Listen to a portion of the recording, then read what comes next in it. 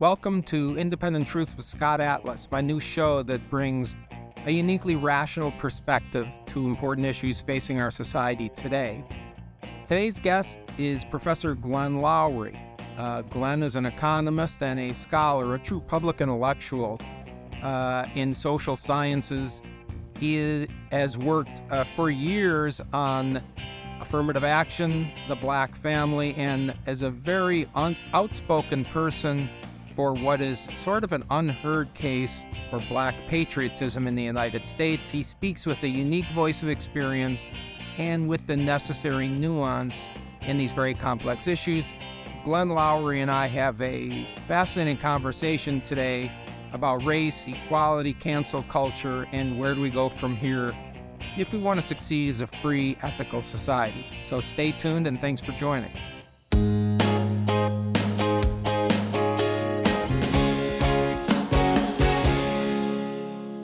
Hello, everyone. Welcome to Independent Truths. My special guest today is Glenn Loury. Glenn is a professor, the Merton Stoltz Professor of Economics and Social Sciences at Brown University and the Paulson Fellow at the Manhattan Institute. He has received many honors, a long list of distinguished awards in his career. He's been elected as a fellow of the American Economics Association. He's a member of the American Philosophical Society, of the U.S. Council on Foreign Relations. He has a very prominent CV with a BA in mathematics from Northwestern and a PhD in economics from MIT. He is an economic theorist and a scholar who has published widely and lectured throughout the world on his research and is viewed as one of the most important voices today in our country, as I think you will see during this podcast. Glenn Loury's work focuses mainly on race, affirmative action, the race relations in our country, the Black family, and something that is rarely stated, the case for what has been called Black patriotism. It's a great honor to have him here as my colleague and my friend. He speaks, as you will see, with a unique voice of experience, with the necessary nuances and thoughtful consideration of these very complicated issues. So I'm delighted to introduce Glenn Loury. Glenn, thank you so much for coming here. Oh, gosh, Scott, thanks so much for that wonderful introduction. I'm flattered by it, really. But it's good to be with you. I'm excited. Great, excellent. And I think, as everyone knows, you do a great podcast, and I'll give some of those details later. You've been very visible as really, truly what is legitimately called a public intellectual, and it's a needed voice today. And I think that the first thing I want to start talking about is the issue that is really dividing our country to a great extent, because, race relations and what's being said and the reaction to it today, I think is very harmful. And I'm extremely concerned about how to move forward as a country without being unified on the most basic levels. It's a very divided country, and we need to fix that.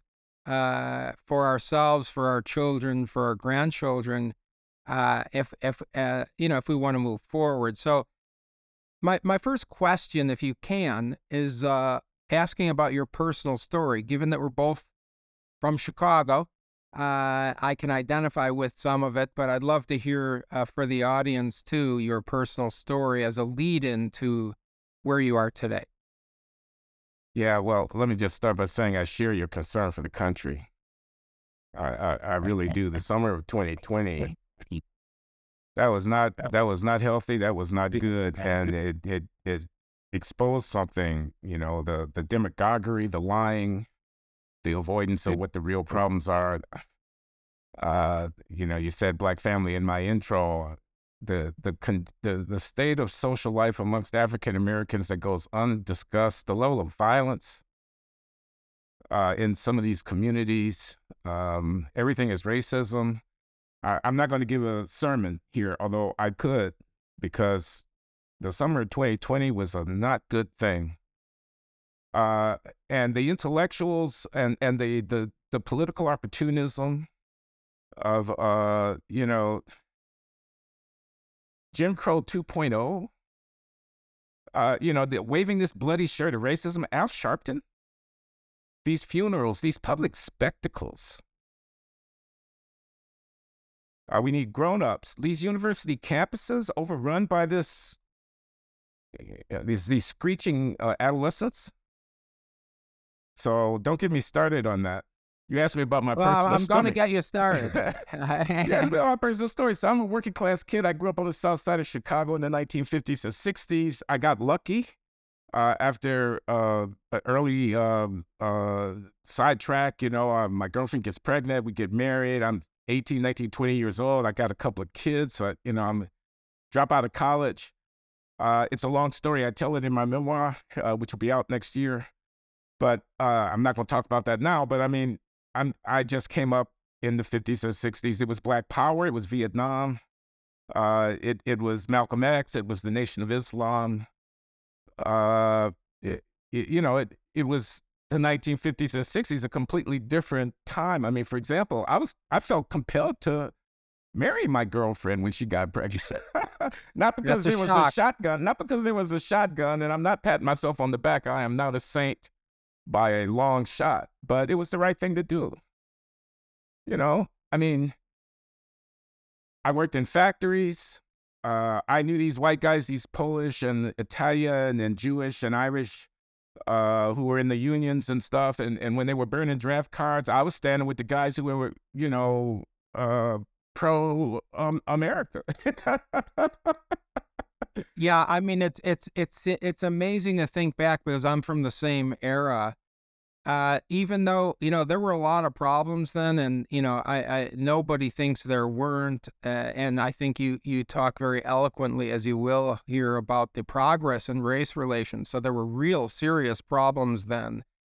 But there was a unifying theme, and that was, I think, for lack of a better word, patriotism.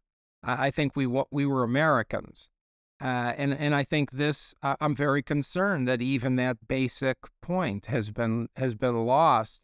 Certainly where I live in California. I was just going to interject to say that's why the 1619 Project and critical race theory thing is so important. It's not just some kind of culture war diversion from, quote, the real issues, quote, how we tell the story of this country to our children. What could be more central than that?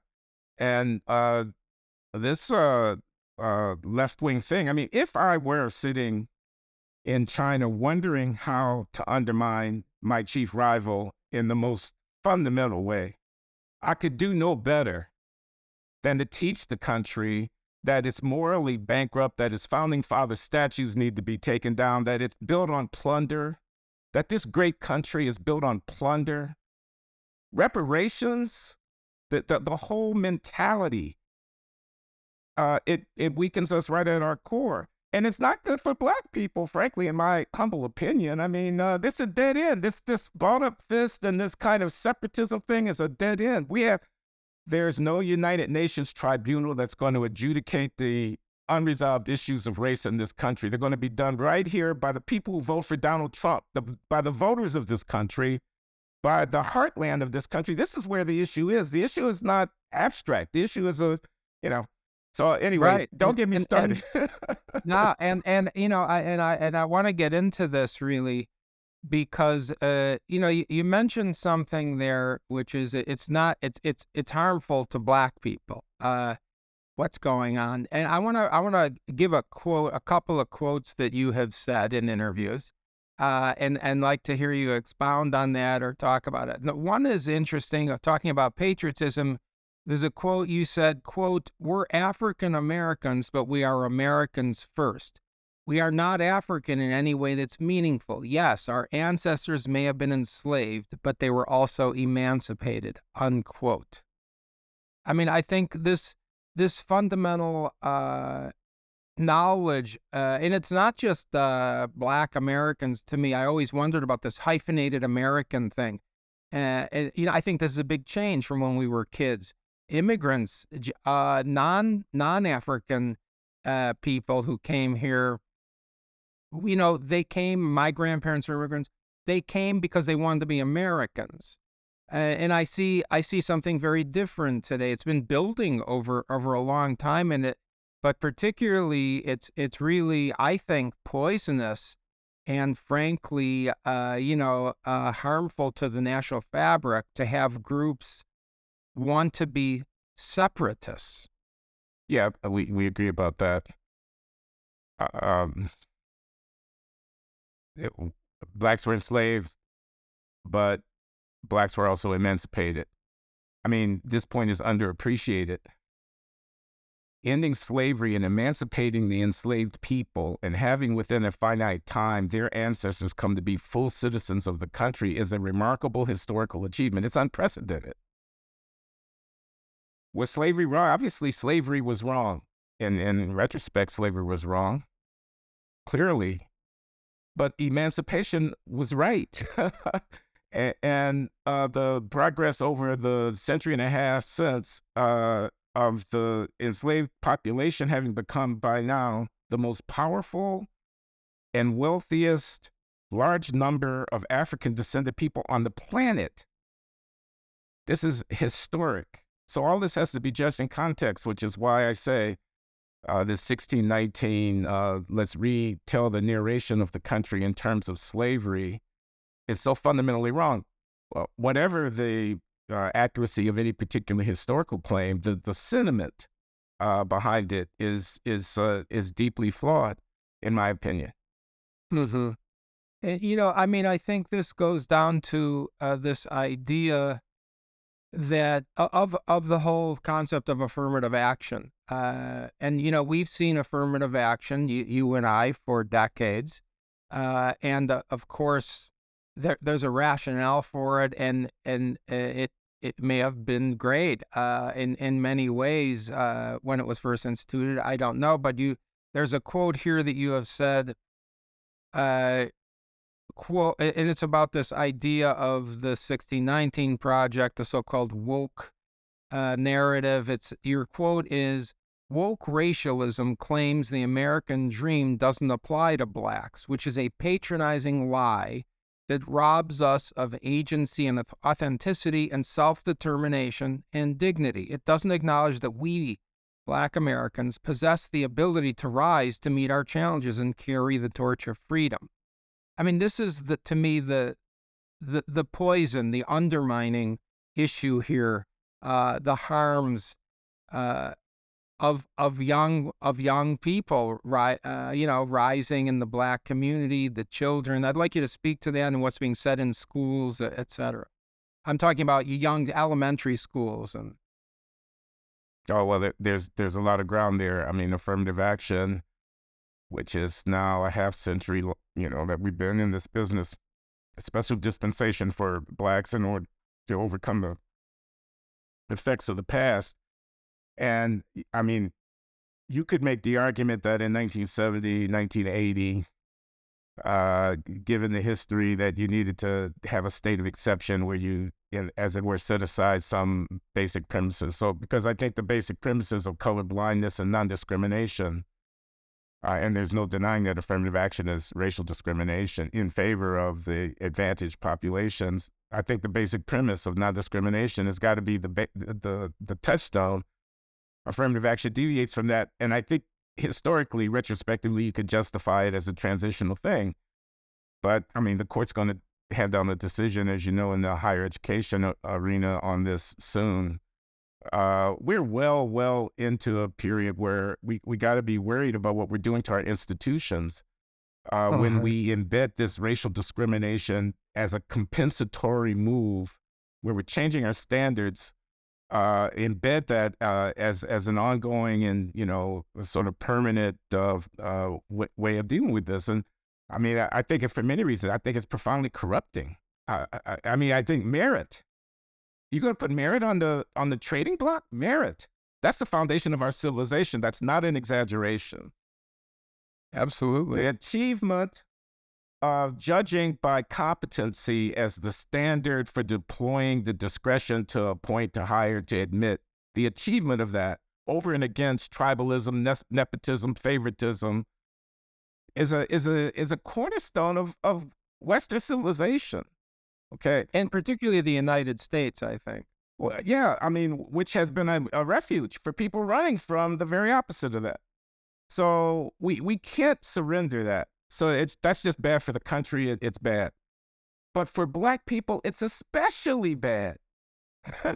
Do you want to be awarred? You want to be patronized? You want to be patted on the head? You talk about equality, and a condition in which you're only present in substantial numbers at places like Harvard because they had a lower standard for you is exactly the opposite of equality. It's frankly racist, I would think. But, You you could know, go there. again, You could go there and say it betrays a fundamental lack of confidence in the capacities of African Americans, and then you decide to, oh, it's okay, you get a pass. You know, so the jig is up. I mean, let me just speak plainly. Black people have to Sure. man up and woman up. Excuse me. There are no excuses for not performing in America today. There's no excuse not to raise your children, to not know where they are at 2 o'clock in the morning. You know, so the fact of victimization does not excuse you from the imperatives of dignified and decent living. These, when you excuse me, Scott, go ahead, Glenn. these murderous thugs in our cities must be condemned by Black people, not by white conservatives, as exhibiting ways of living inconsistent with the dignity of our people. That would be called leadership. Barack Hussein Obama should be saying that. He's got nothing better to do. The responsibility for this precipice that we stand right on the brink of, this country, falls to these people like former President Obama. What's the point of electing a Black man to be president of the United States if he doesn't step outside of the circle of consensus and lead? So there, I said it. Now, Glenn, I think we have a huge failure of leadership in this country in so many ways. But particularly here, I think on race, this is the most destructive leadership void that we could think of, because we are fundamentally destroying the fabric of what America is built on. It was built on opportunity. People flock here by the millions every year to come for advancing themselves and their families. And there's this distinctly different situation here inside. Frankly, okay, from my point of view, of course, I agree with you, propagated by what we might call the Black leadership side of the world. And I wonder why is it, and correct me if I'm wrong, but my perception is people that speak like you are speaking are rare in the talking head crowd that's on TV that says they speak for Blacks and Black advancement in the United States. Why is it rare that people address these issues head on like you're doing? I mean, what is the reason for that? Because it seems so obvious to me. I guess they don't want to have the wrong people agreeing with them. So if Donald J. Trump is saying something, you don't want to be a Black person heard to be saying the same thing. And I only give former President Trump as an example of the most extreme version of what it is that I'm saying. So if a guy, what's his name, Bloom, I think is his name, who's the wealthy advocate behind the anti-affirmative action thing that has the Asian cases in the Supreme Court. Now, I'm sorry if I don't get his name correctly. Sure. But in any case, he's been crusading against affirmative action forever. Now, you heard what I had to say about affirmative action, but you're going to be hard-pressed to get any self-respecting progressive to say anything close to what I just said about affirmative action. Believe me, I believe what I said was true about affirmative action. Bad for the country and bad for Black people in the long run. They're going to be a hard time saying it because they don't want to agree with the, so-called ideologues who are, whatever. If Christopher Rufo is against critical race theory, you don't want to be heard as a self-respecting progressive saying something that, Christopher Rufo agrees with, even though as I say, I do think this, the American dream doesn't apply to you. Ta-Nehisi Coates, this writer, the Between the World and Me, the book of some popularity 10 years ago Yes. or whatever it was. The American dream is a hoax. Don't fall for the hoax. I mean, it's all a scheme to keep you down. The cops, every time you step from your door, the cops are going to get you. This is completely disempowering. You don't have any agency. Everybody else in the 21st century is making their way where the streets are paved with gold here in the United States of America. Everybody else is availing themselves of all the opportunities of freedom. And here we are belly aching and telling our children that it doesn't apply to them. And So, yeah, it seems so destructive to people who are basically, kids are, relatively speaking, a blank slate of looking for moral guidance, for inspiration, for that's what parents are for. And I grew up like you did in the sort of era of the civil rights movement of Martin Luther King, and I'm shocked, frankly, at how that whole idea of Martin Luther King's fundamental point about a society blinded to color is not even spoken about today at all. if you were to voice it, you'd be written off as someone who was anti-Black. That would be white supremacy and structural racism, which was trying to weaponize King's. This is the way they talk. But yeah, because the colorblind principle leaves the ball in our court. Now, this is what I think is actually going on, Scott. I think we're in the 21st century, not the 20th century, that there have been failures to take advantage of opportunities that are created by this revolution of civil rights in the late 20th century, and that now people want to talk about the 19th century and the 18th century instead of about the 21st century, because if you do, you're forced to actually man up and woman up. One of the memories that I have, and you mentioned President Obama, was during his presidency when he sort of as a knee-jerk reaction immediately pounced on a conclusion about a very famous crime, basically. And I think this is. Are you talking about Trayvon Martin? Yes. Yeah. And when we see this, okay, I'm white, okay, so I'm watching all this, and it's what you said to me. There is okay, maybe I'm naive here, I don't know, but I think that nothing's going to change if this discussion is led by whites. And whether you're white and progressive, whether you're white and marching on the streets for civil rights, I think, for better or worse, it seems to me, and maybe I'm just way off base here, that this discussion, the resolution of this divided country on race is going to be fixed, or is going to hinge on Black leadership and what the Black community sort of does with this. Am I wrong in that? And I don't know how you feel about what I just said. I think it's interesting. I mean, I wouldn't hold my breath about Black leadership. I think the problem is very, very hard. I agree probably that if you wanted to really discuss the Black family and out-of-wedlock births and the gender dynamic that goes on amongst African Americans that causes the abortion rate amongst Black women to be an order of magnitude higher, fatherlessness, abandoned children, and when if you wanted to really talk about it, obviously that's the kind of thing that you'd need, to be sensitive to, people's concerns about racism and so on. So I think that's right.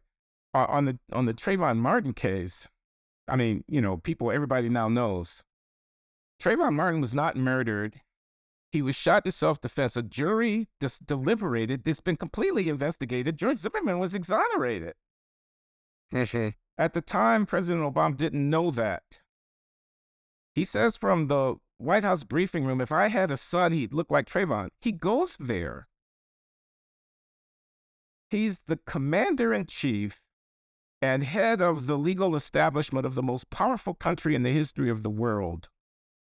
The fact of his election symbolizes historic turning of the wheel with respect to race in the country. And he goes there. So that was a lot worse than an opportunity lost. Definitely. As you know, the Trayvon Martin and the Michael Brown thing in Ferguson, Missouri, gave rise to this circumstance that we inhabit today. This was an absolutely critical moment.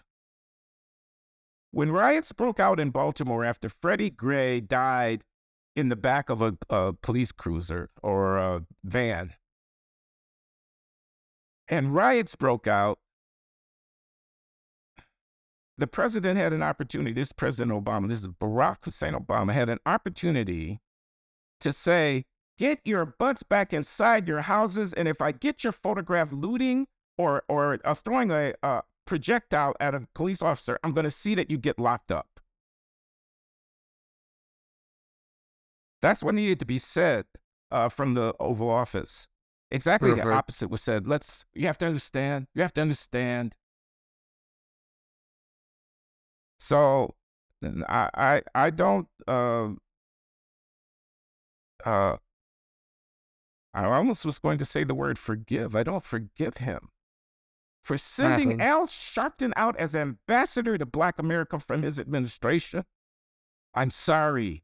That is mismanaging your portfolio on the most important issue for which it would have made sense to have you elected in the first place. I think that is so right. In fact, anecdotally, I think we all know a lot of people who were white who voted for President Obama with the hope that the racial issue would be healed rather than inflamed. I mean, this was actually a goal, I think, of many, many people who voted for President Obama. I'm sorry. I was going to say Al Sharpton again, and I apologize. Eric Holder. Yes.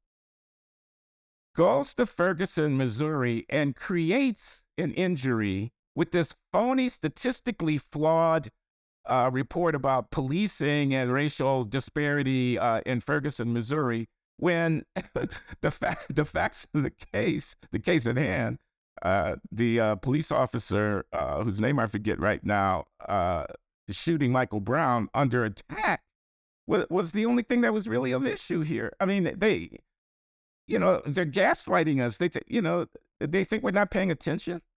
And I'm sorry to go on like this, Scott, but one of my greatest concerns is that there is a backlash brewing of people, some of whom vote for Donald Trump, who can see just as clearly as you and I can exactly what's going on. And who will harbor resentment about it. They're pushing this reparations thing as if you can give $5 million a head to anybody because they're Black and not undermine the very capacity to govern your country. Yeah, I mean, I'm sitting here in the heart of reparations land. Yeah. North of the San Francisco Bay Area.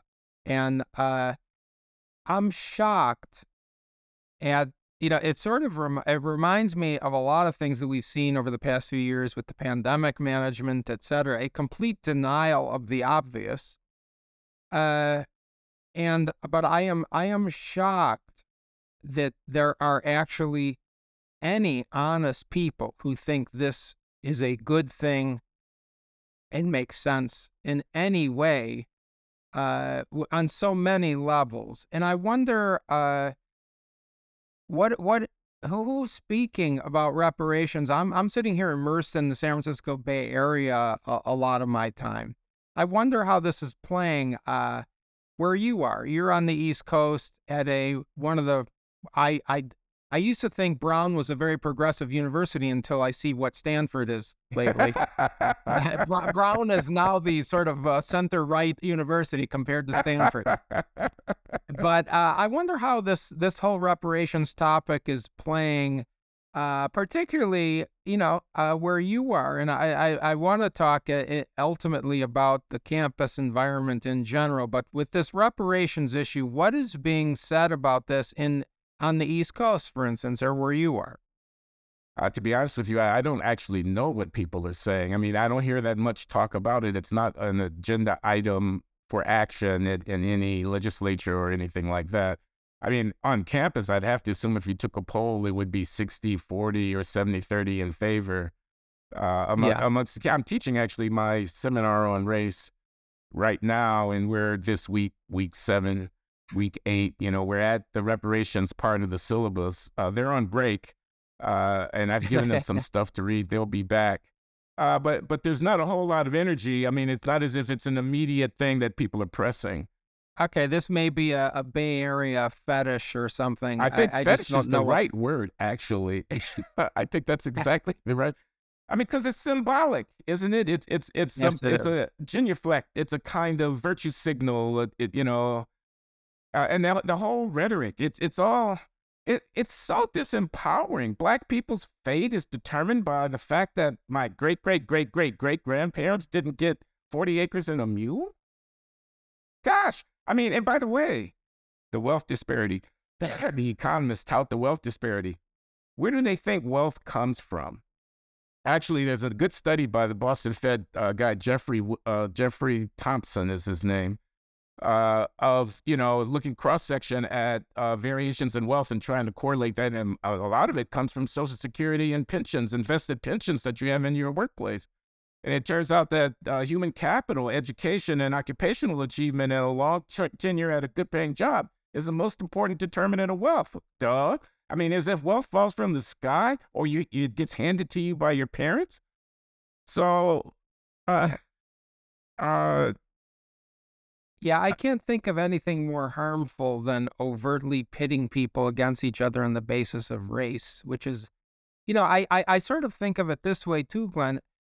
Okay, I was raised in a certain socioeconomic environment. I was basically a lower class socially white in Chicago in the suburbs when I was a kid, and we didn't.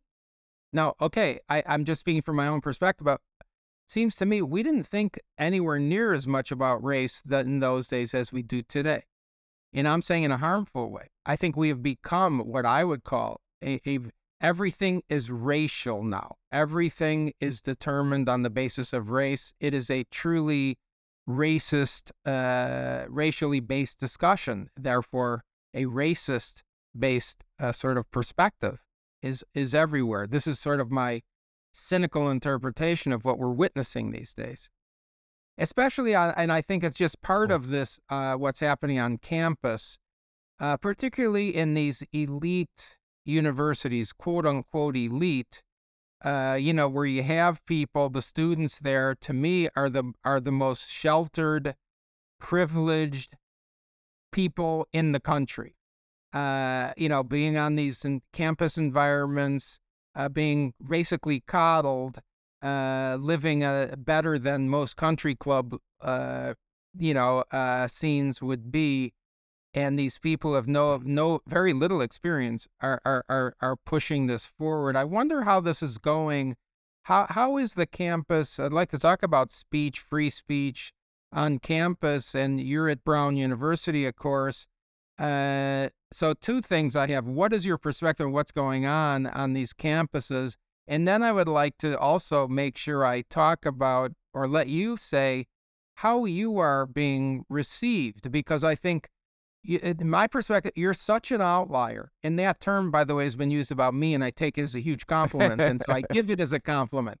How are you perceived in your world of being an academician at this sort of progressive university, but also, as a very prominent Black intellectual?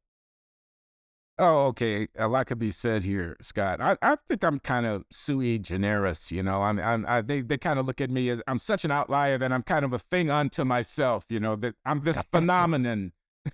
you know. So I'm ignored more than I am anything else. I mean, I'm spouting off to the world. I got a podcast. I get, noticed and everything. And so I'm certainly having my impact. I'm having my moment, as it were. But as for my colleagues, I think they basically kind of stand off and kind of bemused or befuddled or infuriated, this guy, So But I'm this in guy. somewhat in silence, rather than overt criticism. Exactly. Now I have students. I taught a seminar a couple of years ago for 2 years running called Free Inquiry in the Modern World, which I developed with this outstanding young man, David Sachs is his name. He's now a first-year law student at Stanford, where they don't allow federal judges to give speeches if the Federal Society has invited the judge. Absolutely not. But we call Not it allowed where the winds of freedom blow. We call the course Free Inquiry in the Modern World. I taught it to 20 eager undergraduates from all, as it were, positions on the political spectrum. I mean, they weren't only or even mainly conservatives. They were 19, 20, 21-year-old kids, and we read classics like John Milton and John Stuart Mill. And when we read contemporary stuff, and we talked about cases. We read excerpts from Justice Clarence Thomas's biography, My Grandfather's Son, and other controversial texts. And we got along just fine. And I think I'm appreciated as a plus for the university, but I'm thought of as an oddity.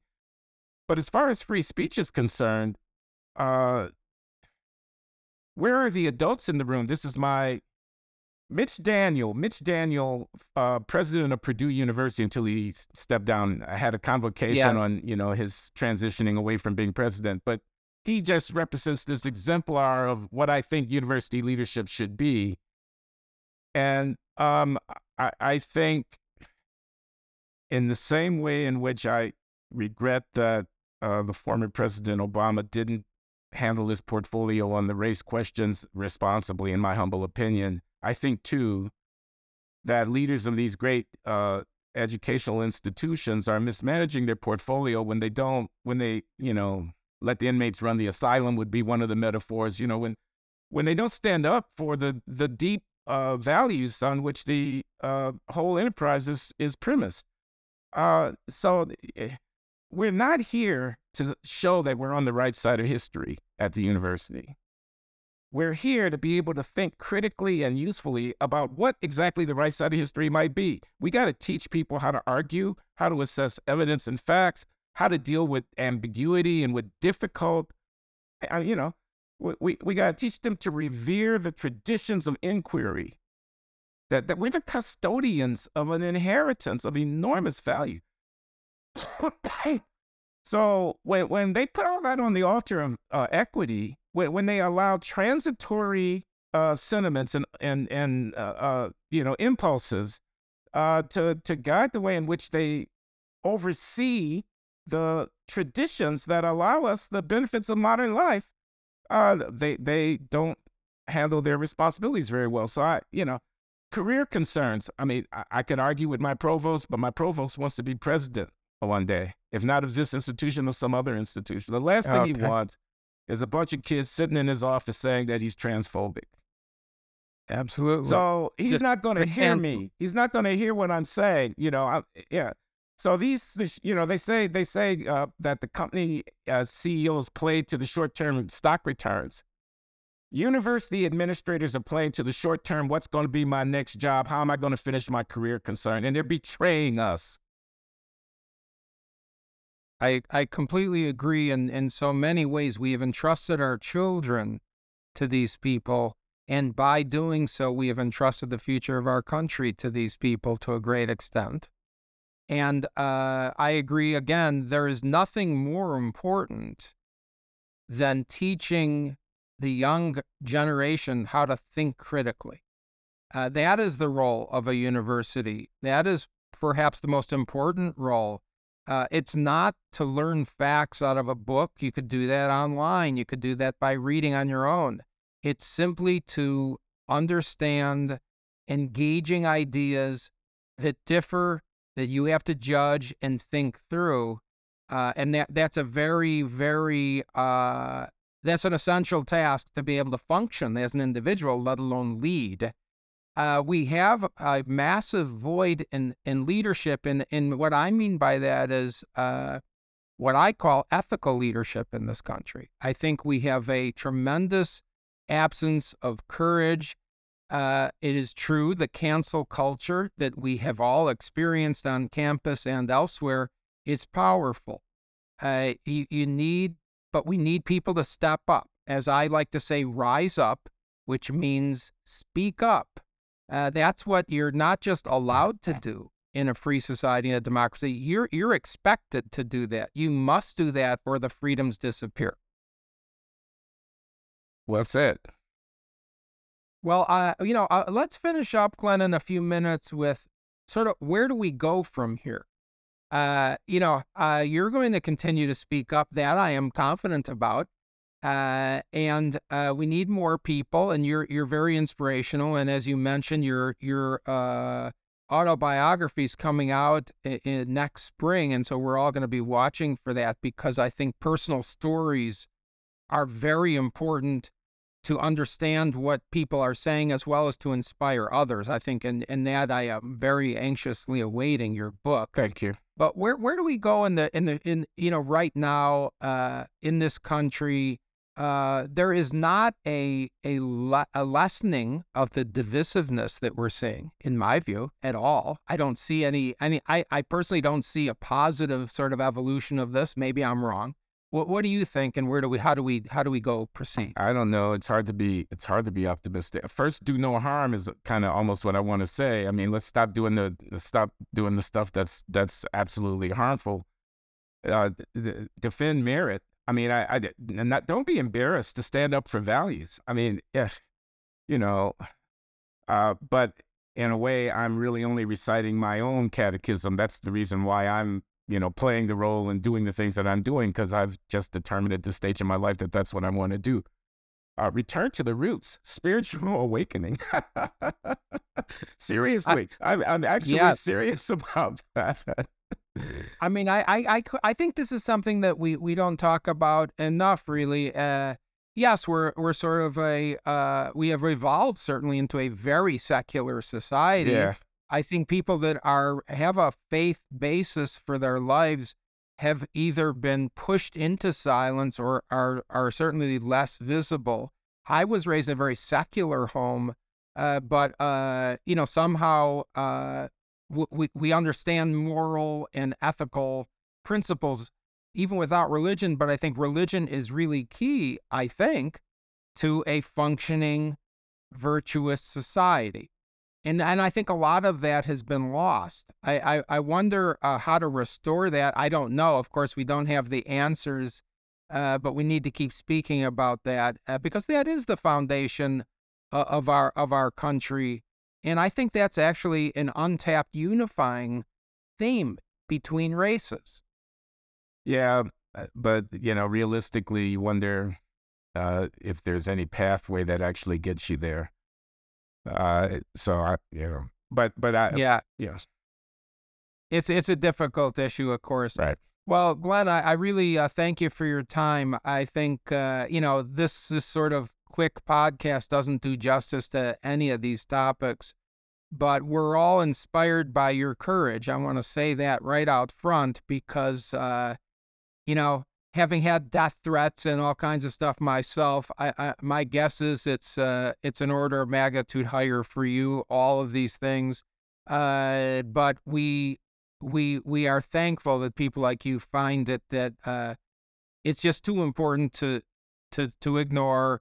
These issues are fundamental, and if we don't speak out on these things, who will? So thanks again, Glenn. Really appreciate it. Hope to have you back. I look forward to coming back, Scott. It's been my pleasure. Thank you. Thanks for listening to Independent Truth with Scott Atlas today. If you want to find out more about today's guest, Professor Glenn Loury, check out his Substack, his Twitter, and his own podcast. And don't forget to subscribe to the show on YouTube, Spotify, Apple, Google, and anywhere else where you're listening to podcasts right now. I'll see you next time.